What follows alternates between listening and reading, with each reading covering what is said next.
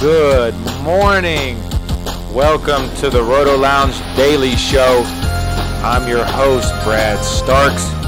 Hope you had a good weekend. Hope you had a good Father's Day weekend for all the fathers out there. Let's get started, shall we, with NFL news. Rave reviews coming out of Seattle for Shane Waldron's new Seahawks offense. Head coach Pete Carroll has, by all accounts, let first-time NFL offensive coordinator Shane Waldron install and run Seattle's remade, up-tempo, quicker passing system this entire offseason. Now, Shane Waldron is the former tight ends coach and passing game coordinator last season for the Los Angeles Rams. And so far in camp, Waldron has emphasized getting the ball out of Russell Wilson's hands quickly to his receivers on noticeably short routes. He's also established hot reads to avoid immediate defensive pressure to the quarterback. A few quotes from some of the players.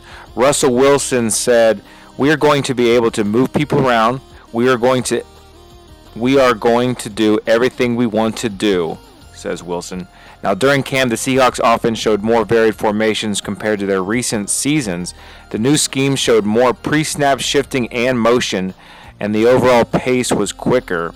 Tyler Lockett said, "I think he's very brilliant." Speaking of Waldron, "The things that he brings to our team is going to really help us a lot," Lockett said. Now, even with this improved passing concepts, Waldron was brought in specifically to improve Seattle's run game. That faltered down late in the season, and in their upset loss to the Rams, the run game was non-existent. And head coach Pete Carroll said, "We're going to be a balanced football team again. When we are at our best, we can run the football and be very explosive." Next news, former Eagles wide receiver Jordan Matthews has put on 30 pounds and is looking to play tight end for his next team.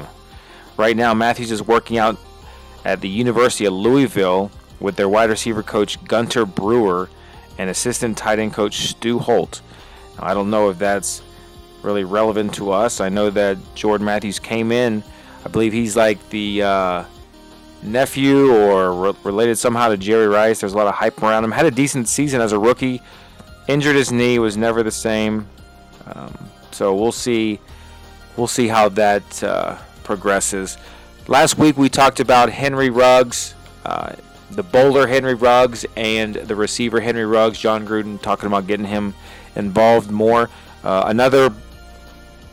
Some news broke about him also just from camp, just some positive news from quarterback Derek Carr, talking about Henry Ruggs and how he's progressed for his second season. Here's some quotes from Derek Carr, and I quote, "Man, he's been impressive." Carr told Vinny Bonsignore of the Las Vegas Review-Journal, "The way he's running routes, he's being violent in his cuts.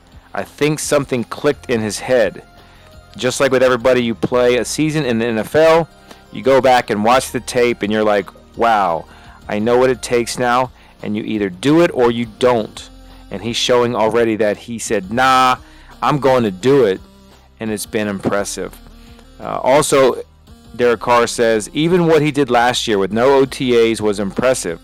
Maybe he didn't have a breakout season, a 1,000-yard season, or anything like that, but things he did for us in certain moments, it was impressive. So now he knows the offense, he knows the quarterback, he knows who's around him, all those things. He's working with me after practice. I'm very excited for Henry.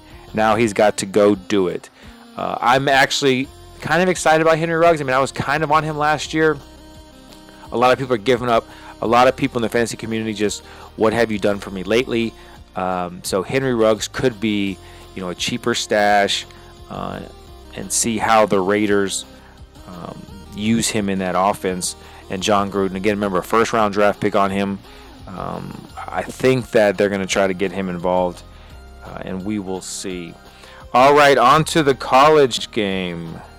The Rivals 5-Star Challenge, for those that don't know who that is, it brings together the nation's 100 toughest players in high school football to compete toe-to-toe for awards and national recognition.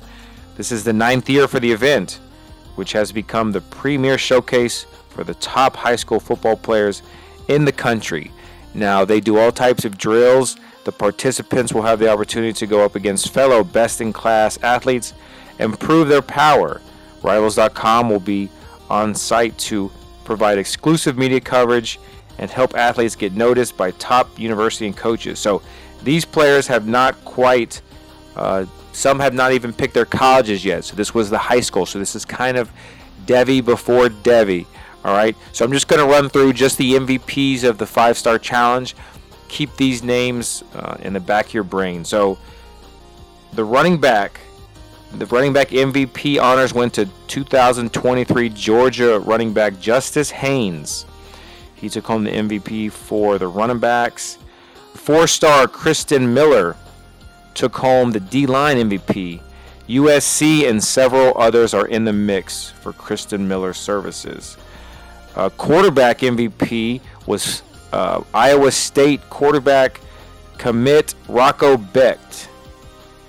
And I think that was all the MVPs that are worth noting. We had offensive line and stuff like that. But those are just a few of the high school kids that are going to be entering the college level soon and perhaps coming to your fantasy team in no time. All right, now on to bourbon news. Heaven Hill Distillery announced late last week the release of Five Brothers Small Batch Kentucky Straight Bourbon Whiskey, a small batch blending 5 ages of bourbon. Five Brothers Bourbon pays homage to the courage, dedication, and solidarity of the 5 Shapiro brothers who started it all in 1935. Now, the Five Brothers Bourbon is comprised of Heaven Hill's traditional bourbon mash bill aged from 5 to 9 years old to represent each founding brother. So that means barrels of 5-year-old, 6-year-old, 7-year-old, 8-year-old, and 9-year-old will be combined together to make this bourbon. It's going to be bottled at 90 proof to reflect the initial proofs of Heaven Hill releases in the early stages of the distillery. The new small batch is a callback to the beginning of Heaven Hill's award-winning portfolio. It also goes on to say, here's the catch. The Five Brothers Bourbon is available in 750 milliliters for $59.99, which is a really good price, it seems like. But it's only available at the Heaven Hill Bourbon Experience in Bardstown, Kentucky. That makes me want to get in my car, drive to Bardstown, Kentucky, and wait in line for my own bottle of Five Brothers Bourbon. Probably this afternoon I'm going to call Heaven Hills and ask them how hard it is going to be to get one of those bottles, because I can make the trip, the 2-hour trip to Kentucky, if I can secure myself a bottle of that. The other thing that I wanted to talk about in bourbon is I was reading an article. The website is uprocks.com, and it was a $25 bourbon versus $50 bourbon whiskeys blind tasted and ranked for Father's Day. And it goes on to say, bourbon can be inherently cheap. It can also be expensive. For Father's Day, bourbon always makes a popular gift for dads. So they decided to taste expressions on the lower end of the bourbon average price point against those on the higher end. So they're blindly tasting bourbons that average $25 per bottle against the ones that average a little north of $50 per bottle. All right, so this is the lineup of the tasting. On the $25 bottles were Bullet Bourbon, Buffalo Trace, Redemption Bourbon, Jim Beam Black, and Evan Williams Single Barrel. And I've in our bourbon group chats on Twitter, I've heard a lot about this Evan Williams Single Barrel. I personally have not had it. The lineup of the $50 bottles are Jefferson's Very Old, Four Roses Single Barrel, Baker's Single Barrel 7, Woodford Reserve Double Oak, and Jack Daniel's Single Barrel Select. I am becoming a fan of the Jack Daniel's Single Barrels and high proof whiskeys. So interested to see how this one plays out. There was one note. It says first of all, the ones that did this tasting are really big Wild Turkey fans. So they're not going to do any wild turkey because they could easily identify those. So there's no wild turkey in this. So here we go. So they broke them down into 10 tastes. I'm not going to break that down for you, but what I will do is I will give you the results and save you the time of reading this article. So number 10 was the Bulleit Bourbon, average price $25. Number 9, Buffalo Trace, average price $25. That's a really good bargain for that price too. Number 8, Redemption Bourbon. I've never had this one. Average price $25. Number 7, Jim Beam Black Extra Aged.